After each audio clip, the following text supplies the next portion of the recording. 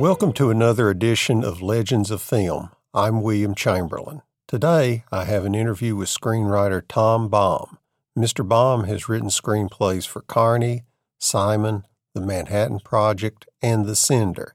The Cinder will be shown Saturday, January 11th, 2020 at the Downtown Public Library in the main auditorium on 615 Church Street at 2 p.m. More later. On to the interview. I'm showing a motion picture you wrote called The Cinder. It's an original screenplay. Could you discuss the origins of the idea? Well, the origins are complicated. Many years ago, I was talking with a friend of mine. I think we might have both been buzzed at the time. This was back in the early 60s. And he turned to me and said, I think you're a sender. He was dividing people into two camps, senders and receivers. And that kind of stuck with me. And then the idea just kind of bubbled up. I spent a lot of time with my mother when I was a kid. My father was in World War II. My mother was something of an agoraphobic. And for a while, about 6 years, I was kind of unsocialized. I had friends. In first grade, I kind of kept to myself, even though later girls said that they had a crush on me. So I wasn't a complete nerd. But I kind of had to bootstrap myself. And the premise of The Cinder is that this guy has been kind of doted on by his mother to the point where she regards him as Jesus. Now, my mother didn't treat me. My mother was, basically a good mother. But I think that experience of being alone in the house with her kind of fueled the idea. And then I went around pitching it to various people. And a good friend of mine, Paul Gurian, I don't want to introduce any spoilers here, but he kind of gave me the little twist on a reverse telepath that kind of made the whole thing sing. And, pitched it at Fox, where the producer, Ed Feldman, had a deal. And Sherry Lansing, who was running the company at this time, let me turn off my phone, very sorry. That Sherry Lansing didn't quite get it, so it went into turnaround. It was picked up by Paramount. And the rest is the movie. There were many hitches along the way. Ed Feldman, the producer, wanted either Tom Cruise or Sean Penn for the role of the Cinder. They were young actors at the time, were just emerging. And Jeffrey Katzenberg, who was in charge of the project at Paramount, said, no, I want Jelko Ivanek, who is a fine character actor. I thought he was very good in the movie. But Ed Feldman wrote his memoir and devoted a whole chapter to the fact that Jeffrey Katzenberg had nixed Tom Cruise and Sean Penn for the role. Okay. You wrote the fake dream is a staple of storytelling and often a groaner. And when writing The Cinder, how did you prevent the fake dream from becoming a groaner? Well, I think because of the premise that the people who are receiving his dreams, his hallucinations, his feelings are actually in reality. So the dream is being realized on screen. We're not in the typical movie dream is where somebody goes through some extreme thing and then wakes bolt upright in bed. So it's all, and you kind of realize halfway into, this must be a dream. This can't really be happening. John Hughes did it very well in a movie, She's Having a Baby, where what's being presented is absolute reality. Kevin Bacon is in his apartment, and this girl that he's kind of met and has a little crush on suddenly appears to him, and he wonders, what are you doing in my house? And then Elizabeth McGovern comes down the stairs, oh, darling, you're dreaming again. But up to that point, it seems absolutely plausible that way dreams do. Dreams are plausible when you're having them. And I think the fact that the people who are on the receiving end of his dreams are experiencing them makes them more plausible and not groaners. Okay. Did you do any research into the study of dreams? And if so, how did you apply it to the screenplay? I remember going to the UCLA library, and, I don't remember what I read up on. I'd been in psychoanalysis for many years and done a lot of reading in psychoanalysis, so I was kind of familiar with the territory. I don't remember doing any specific research on it. I remember meeting with a neurosurgeon on a different project. It's possible that I remember going up to meet with Walter Murch up in Bolinas, but I don't remember what specifically I was looking for in terms of research. I think I was just guided by trying to make the dreams as interesting and exciting and as thrillerish as possible. Okay. This was the first feature of director Roger Christensen, who had won an Oscar for set decoration for Star Wars. Could you discuss how you collaborated with the first-time director? Yeah, Roger Christian was recommended by Katzenberg because he had been an art director for Lucas. We didn't really collaborate at all because the picture was really shot in England on what was called the Eadie plan. It was a money-saving device in those days. Nothing really changed in the script. We didn't have any script meetings. Roger, I never really met with him except to meet with Katzenberg the day that Katzenberg greenlit the picture.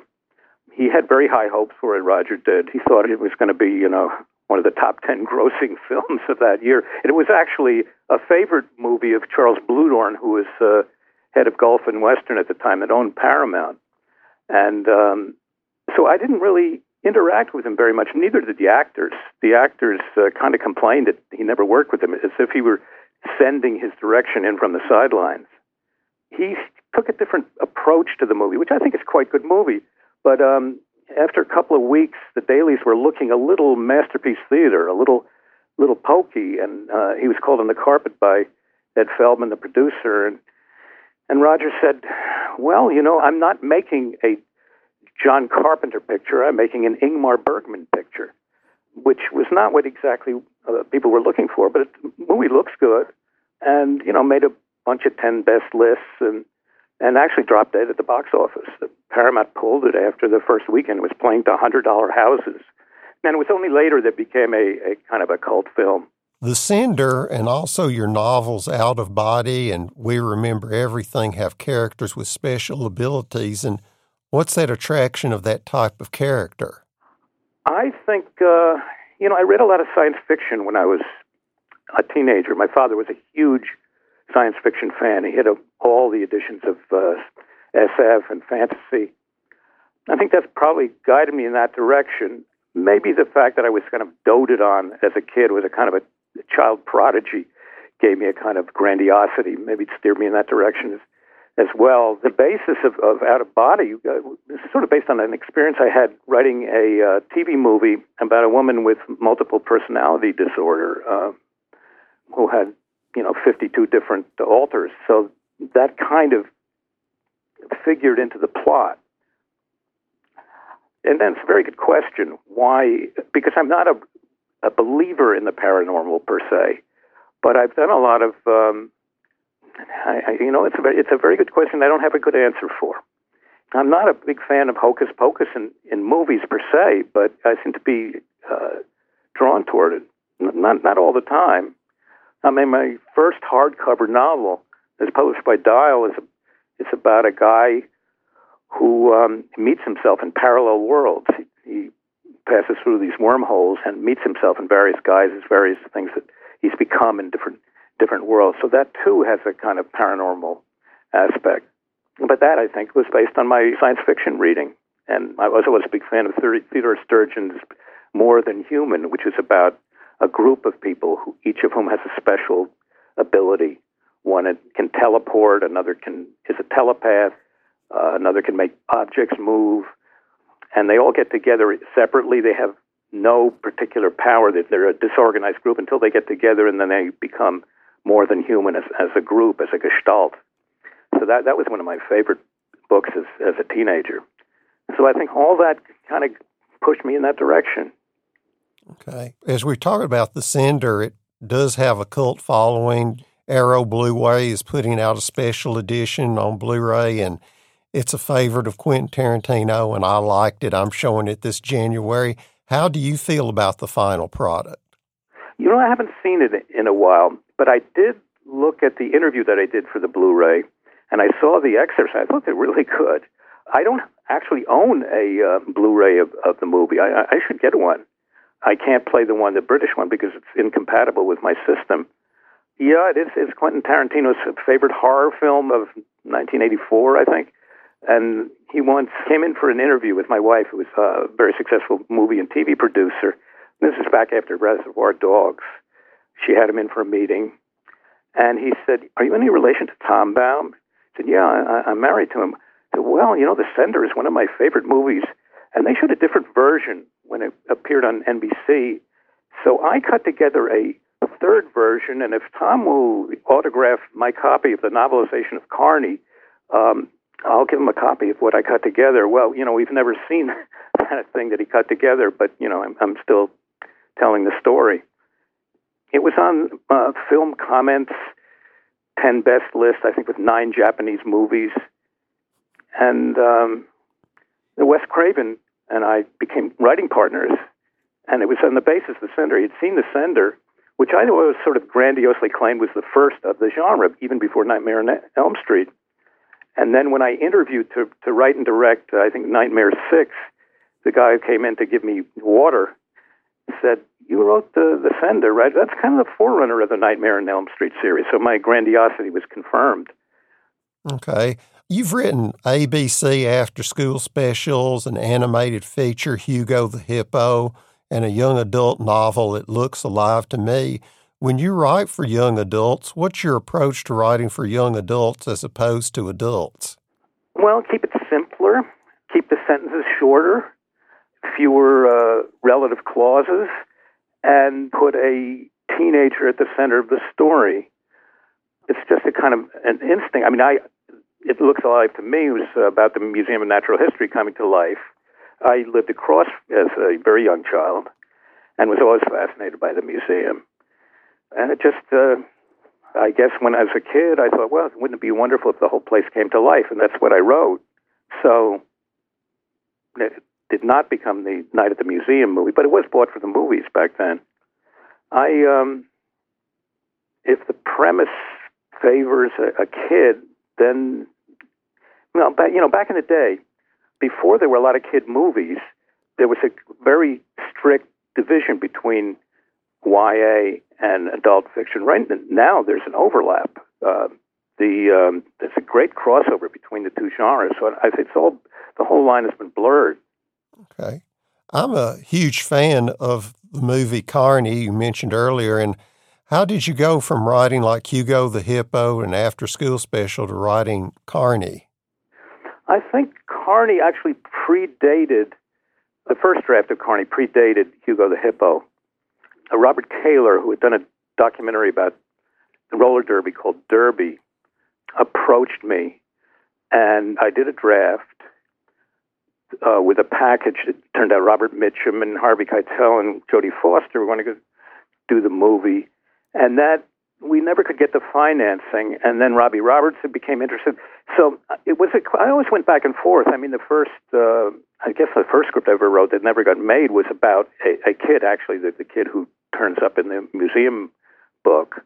It was, Bob Kaler just brought me a lot of footage that he had shot about a carnival, and I was intrigued by it. And it's an exotic locale, so I was just drawn to it. I've always gone back and forth between the two, and in a sense, anything that came my way in those days I would do, because I had just left NBC, where I was a speechwriter for management, and I needed all the work I could get. So I didn't say no to anything. I was writing copy lines for movies at $25 a shot, and promos and cutting trailers and anything to make a living, including short stories that I wrote for Playboy. So all over the lot, really. A lot of those Playboy stories had supernatural premises as well. So again, I think that had its roots in my adolescence.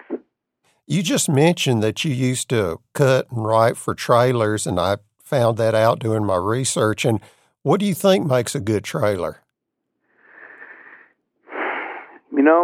I think a trailer that tells you the premise is very helpful. I noticed that when I was writing these and cutting these trailers, there was a lot of copy. There were voiceovers. The voiceover has disappeared from trailers. It's all footage, and it's all cut together in a particular way with an accelerating pace. And it's just, all they're doing in trailers is just selling the excitement, the actors. It's all very impressionistic these days. Back then, back in the 70s, when I was writing them, the trailers told you what the movie was about, told you what the premise was, without giving away any any spoilers or as I said, the best jokes. So I don't know quite what makes a good trailer. Often I'll sit with my wife and we'll checking out a movie we might want to see, and we'll finish watching. We say, what was the movie about? We have no idea what it was about. We're just getting sort of a hint of the mood and who's in it, and you really end up trying to infer what the thing is about. So what I was doing as a trailer maker was much different from what's going on today. Well, can you remember what some of the trailers you wrote for or cut or made? Yeah. Well, one was for Glenn and Randa Go to the City, which was this movie by Jim McBride. Oh, yes. Uh-huh. He had done a movie, David Holtzman's Diary, which was, at the time, and for many years, my favorite movie that I'd ever seen in my life. It's still very high up on my all-time list. And I don't know who the distributor was, but we're moving from our house to an apartment. I've been looking through all sorts of memorabilia. I came upon a trailer that I wrote for Glenn and Randa Go to the City. And in it, I said the latest movie from the best new American movie director, Jim McBride. This was at a time before my wife and I, Carol and I, became friends with Jim McBride. So it was sort of a treat to run across it and send it to Jim, because it was the sincerest form of flattery to have written that before I even knew the guy. We worked for a company, Allied Artists.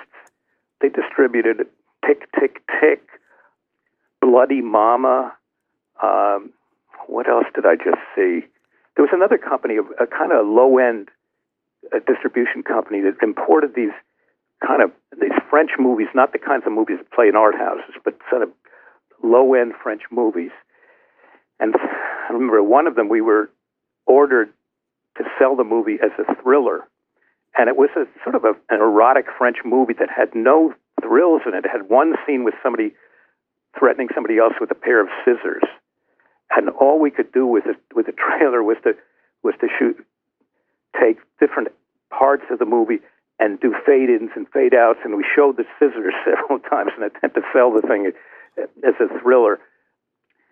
I'm trying to think of any other movies that we did.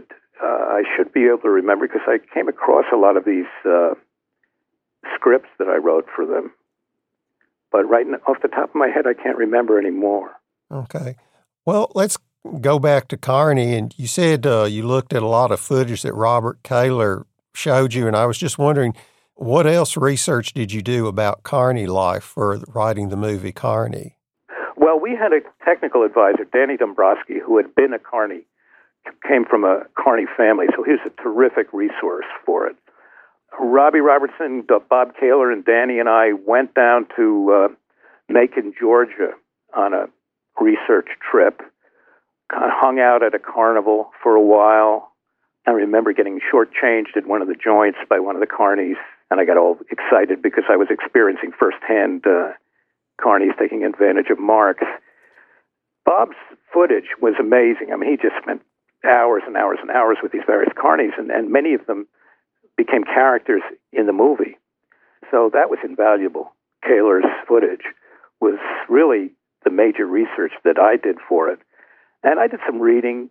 I remember going to the UCLA library and trying to read up on carnivals. There were books about the carnival that I read. I think Herbert Gold wrote a novel about a carnival. So there was a certain amount of reading that I did about it. But again, Bob Kaler's video footage was key. Okay.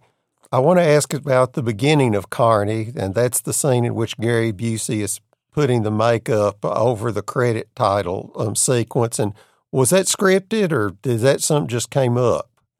It was sort of scripted on one page. It's funny you bring this up, and I have to, my hat is off to you. You've done amazing research. I remember it took 9 minutes to shoot that scene. I was just telling my son just a couple of nights ago that what happened with that scene. He just went for it and took a lot of time putting on the makeup. I remember saying to one of the crew members, this is never going to cut together. This thing is taking 9 minutes, and it was all in one take, I remember. But it was a great scene.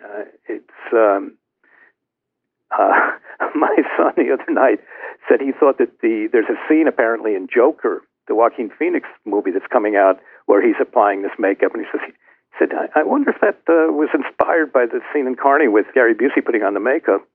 It was Gary's idea to swipe his hand at the light bulbs and causing it to swing like the light bulb in that climactic scene in Psycho. And Gary used to joke about that scene, calling it Psycho Homo Bozo. Okay. Also, back to your early skipping around here, you stated that you wrote for Underground Movies, and I'm just curious, what did you write? Well, I actually wrote and directed them. There was an art director. I was a copywriter. I started out, my first real job was as a copywriter at NBC, and an art director named Dennis Lowe. He had a Beaulieu 16-millimeter camera, and he was the guy who actually got me into movies. There was an article in Film Culture magazine. It was what became Andrew Sarris's American Directorial Chronology. And it was an eye-opener, and I didn't really know what a director was. I didn't know what a shot was. And Dennis really introduced me to all this, introduced me to Godard and Truffaut and so forth. And we started to work together, and I had ideas for a weird sort of movie. It's really hard to describe. Kansas City Gork. I had seen a routine. A guy took some coat hangers and stuck them up his sleeves and did a dance with a cane to Me and My Shadow. And I thought, well, maybe this will make some kind of weird underground movie. So we shot it in my father's doctor office and set it to the Beatles' version of Kansas City. And we enlisted Betty Aberlin, who later became Lady Aberlin on Mr. Rogers, to play the nurse. We were just kind of fooling around to begin with, but then there was another movie we were commissioned by Disco, Cheetah, to do a kind of promotional footage for the discotheque. So Dennis and one of the other art directors shot a bunch of footage at the disco, and because we had access to the NBC promotional footage, we intercut it with a lot of the promotional footage for the different shows and set it to the Beatles' paperback writer. And, we got paid by Cheetah, and then the USIA bought it for international distribution to show, I don't know, what America was like. A very strange notion, but we weren't about to say no. And then there was another one called The Catman's Primal Scene, which was based on a routine that I saw a guy do at a party where he, and it's kind of hard to describe, he talked in this kind of guttural voice about the first time he ever saw his parents in the act of love. And we recorded him doing that at a party and then intercut it with footage of me and my wife getting ready for bed, and then another guy mimicking the things that the guy was saying, crawling across the floor to his parents' bedroom. It wasn't pornographic in any sense. There was no nudity. And it was all kind of lighthearted and strange, and also set to music in part. So those were three very strange movies that were showed around the Gate Theater in New York and the Chicago Film Archives, and they were recently unearthed by a guy there and shown at the Steven Spielberg Theater at the Egyptian. This small theater for independent movies. There's still some interest in these things apparently. So I hadn't seen it for years and years and years, and they had just kind of disappeared. But it was my film education, really, making these movies and my relationship with Dennis Lowe. Okay. I was watching a movie you co-wrote with Marshall Brickman called The Manhattan Project, and in which a high school science whiz kid builds an atomic bomb. And I was impressed with the detail of the movie about making the atom bomb. And while writing the script with Marshall Brickman, did you ever think, gee, this is possible? Yeah, the origin of that, Marshall had read an article in the New Yorker magazine by Telford Taylor, I believe, about how nuclear material was available for theft all around the U.S. and what a danger this posed. And Marshall wanted to make a movie about this. And I had written this young adult novel about the Museum of Natural History coming to life. And I thought, well, maybe it would be better if it was a kid who made a bomb for a science project. And Marshall said, yeah, that's good. Great, we'll do it. So we set out to write it. We did some research.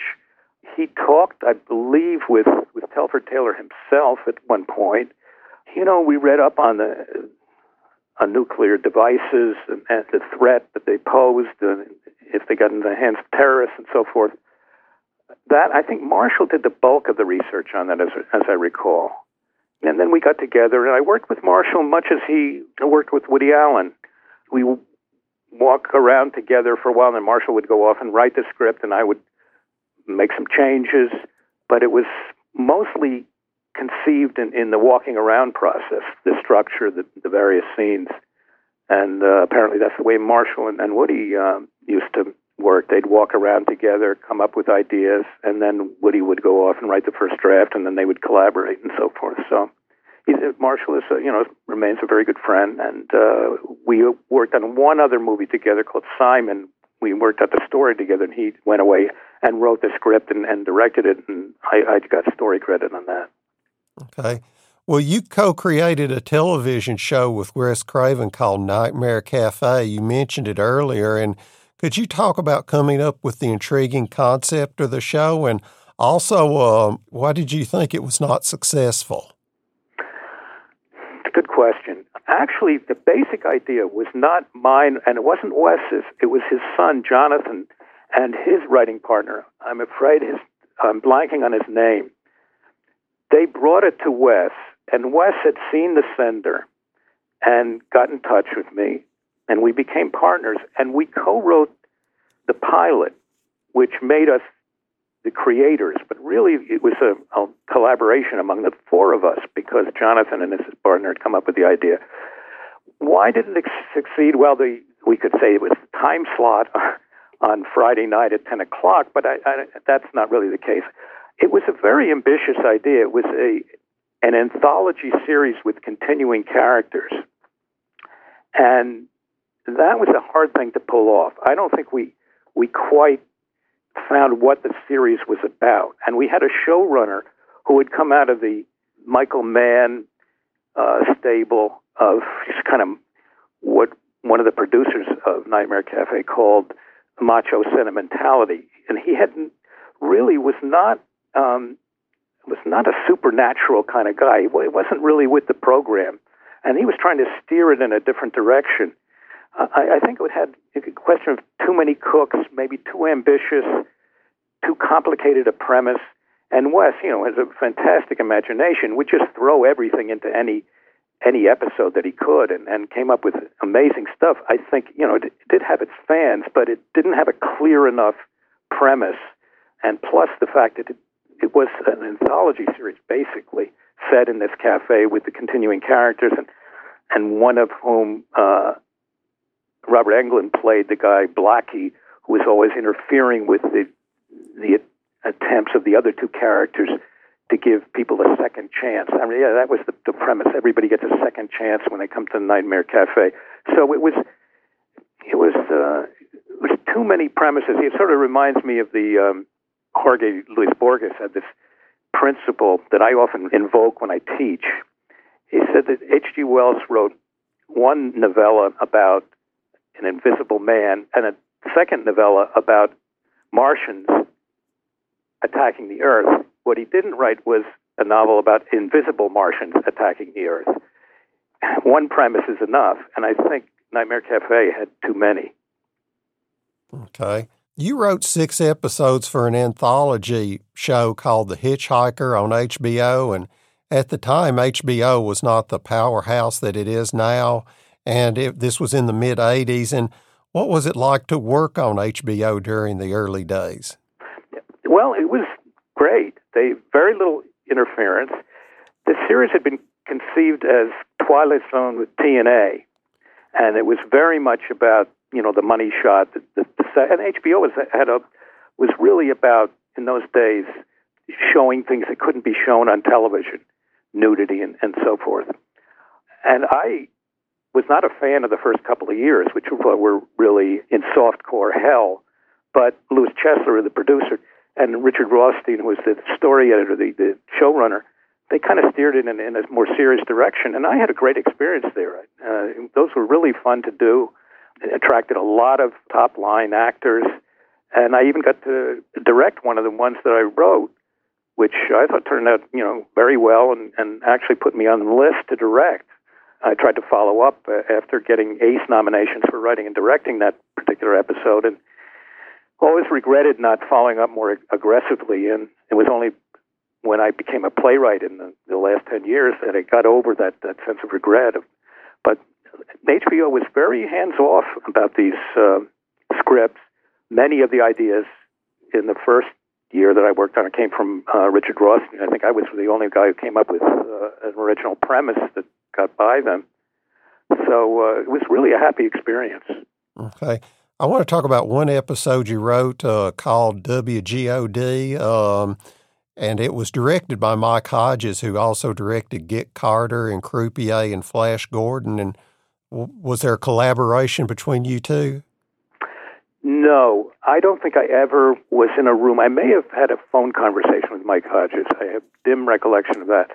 There was mostly these were shot without a lot of director input. The scripts were shot by the director, and not many blue pages, as they say, or used to say.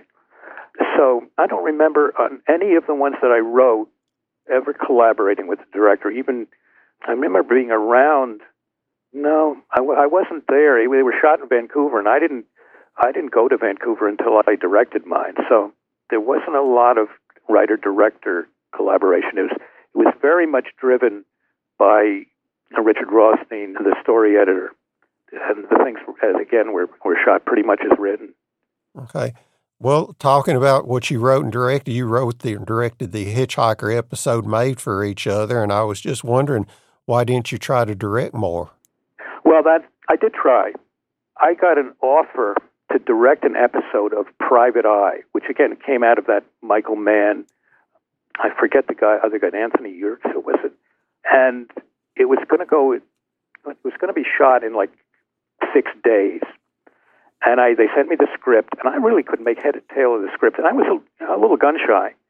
I thought what authority I had on the set of Made for Each Other flowed mostly from the fact that I'd written the script and, got to meet with Bill Paxton and Bud Cord and kind of get to know them and develop a rapport with them. Here I would be parachuted into a situation where the actors knew much more than I did, and I would be just, kind of a page turner, kind of faking it, and I passed on that. And I was attached to write and direct a Fox TV movie about runaways, people who run away from various towns and end up in L.A. and on the streets or in these halfway houses.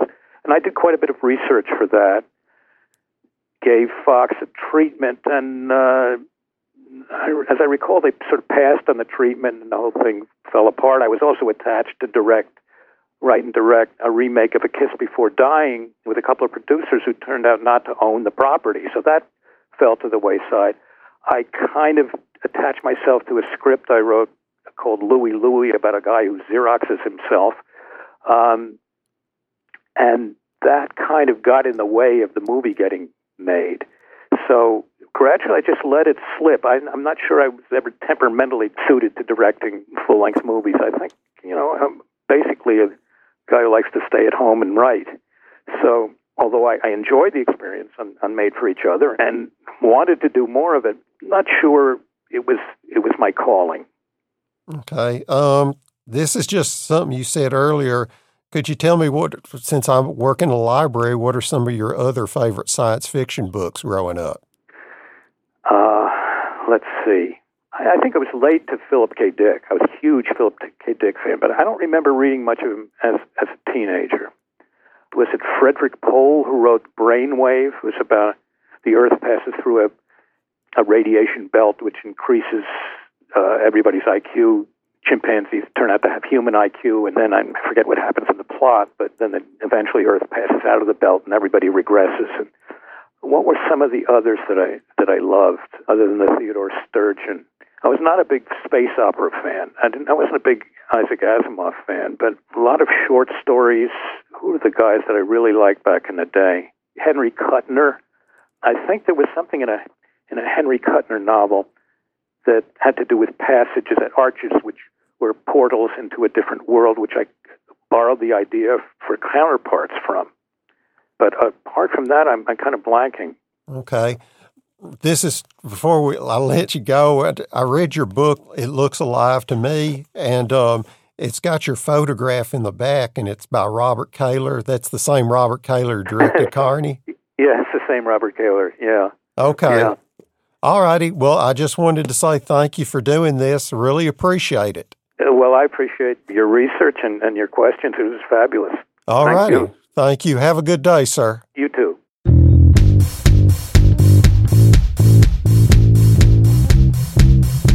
I would like to thank Tom Baum for granting us the interview. Remember, come to the Downtown Public Library on 615 Church Street in the main auditorium to see The Cinder, which will be shown Saturday, January 11th, 2020 at 2 p.m. The Cinder is rated R. Today's music is from The Cinder by Trevor Jones.